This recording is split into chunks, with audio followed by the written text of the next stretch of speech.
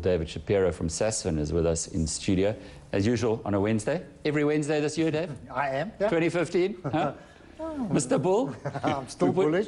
You know why I'm bullish? Listen to Peter. I mean, you don't hear him. I promise you, as he's sitting down now, he's not worried about the inflation numbers that are coming out of the Eurozone or anything like that. He's got a business and he's going to run the business regardless of the economic situation. Or political. Or political. And that's why you invest in businesses. That's why you invest in equities and people like that. Because I think we make too much fuss over the economic situations. And businessmen just come in every day and battle regardless of what the issues are. When last did you go to Bidvest's head office at Melrose Arch? Go and see your friend Brian Joffe. I'm trying to think. Because I was there, not at Bidvest, but at Melrose Arch. I've certainly been in the last period. few months, yes. And they have a big sign up there. We refuse to participate in the recession. Peter's the same man. He said the same kind of thing. Yeah. He said, forget the numbers of last year. Watch out for this year's one. No, I think, and that's why, entrepreneurs. Yeah, that's exactly, and that's why you invest in good companies. I promise you, if you go to Apple, they're not worrying about what's happening. They worry, how are we going to sell more smartphones, you know, where's the next big thing for us, and so on, whether it's a drug company, a motor vehicle. Did you see Rolls-Royce yesterday? Their results were staggering. They sold more Rolls-Royces, if that's the right plural word, than ever in their history last year, Rolls-Royce. So they're not worried. The 1% is getting richer. Well, they're still a good company.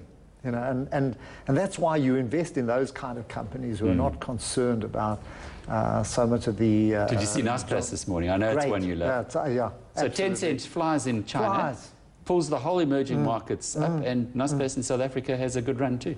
Absolutely, trading at a new high. Analysts are now picking up on it. Global analysts are now picking up on Tencent with some very lofty valuations or forecasts. And that's going to just keep picking up Naspers. They've suddenly discovered, after Alibaba, that there are more Chinese internet companies that you can invest in. And good value relative to what they've given to Alibaba. Yesterday, Gary Boyson was giving us his share selection for the year, and he likes Steinhoff, partly because they're going to be listing in Frankfurt.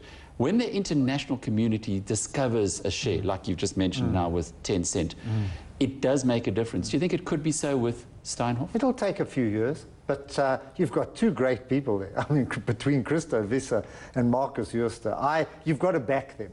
And I think it's like Jake White and John Smith in the rugby, huh? It has to be something like that. You know, you've got to back people. And they're not shirkers. They're not going to allow this thing to fail. And I certainly don't think Christo Visser went in to make money out of it. You know, he might have made a lot of money, but that's not his driving force. And I think given time... he's almost your age, 76. How does one think at 76? What's is he off to the sunset? I see in Singapore, they are raising the retirement age, I think, to 67 now to 70 as well. So I think... So are the Germans even? The Germans, picked that up too. So, you know, the Germans... But David, 76-year-old, he's done the biggest deal on the Johannesburg Stock Exchange's history.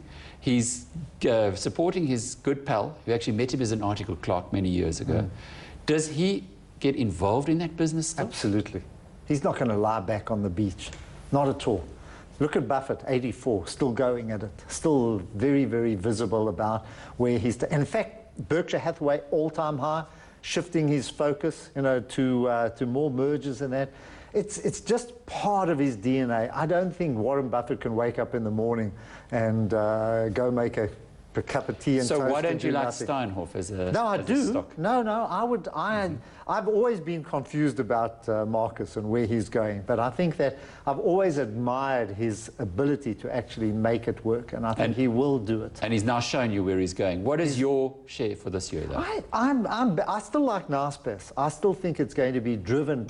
And I'm very bullish on Alibaba, and I'm very bullish on Tencent. I'm very bullish on Chinese internet companies. So there's so many themes that are driving me. Another bullish theme is the fall in the oil price and the effect that it's going to have on European companies as well, European manufacturers. So luxury goods companies like Richemont have to benefit from it. You've got a euro. They're producing the watches at significantly low values now. So we start this year in a more optimistic mood than we have done for a while. We do call him Raging Bull Shapiro, so take what David says in that context. But this time around, I actually agree with him, and I agree with him very strongly. I think 2015 is going to be a gangbusters year, not just for the global economy, but South African stocks too. Our thanks to David Shapiro from Sasfin, who will be with us through the year here on Power Lunch on Wednesdays.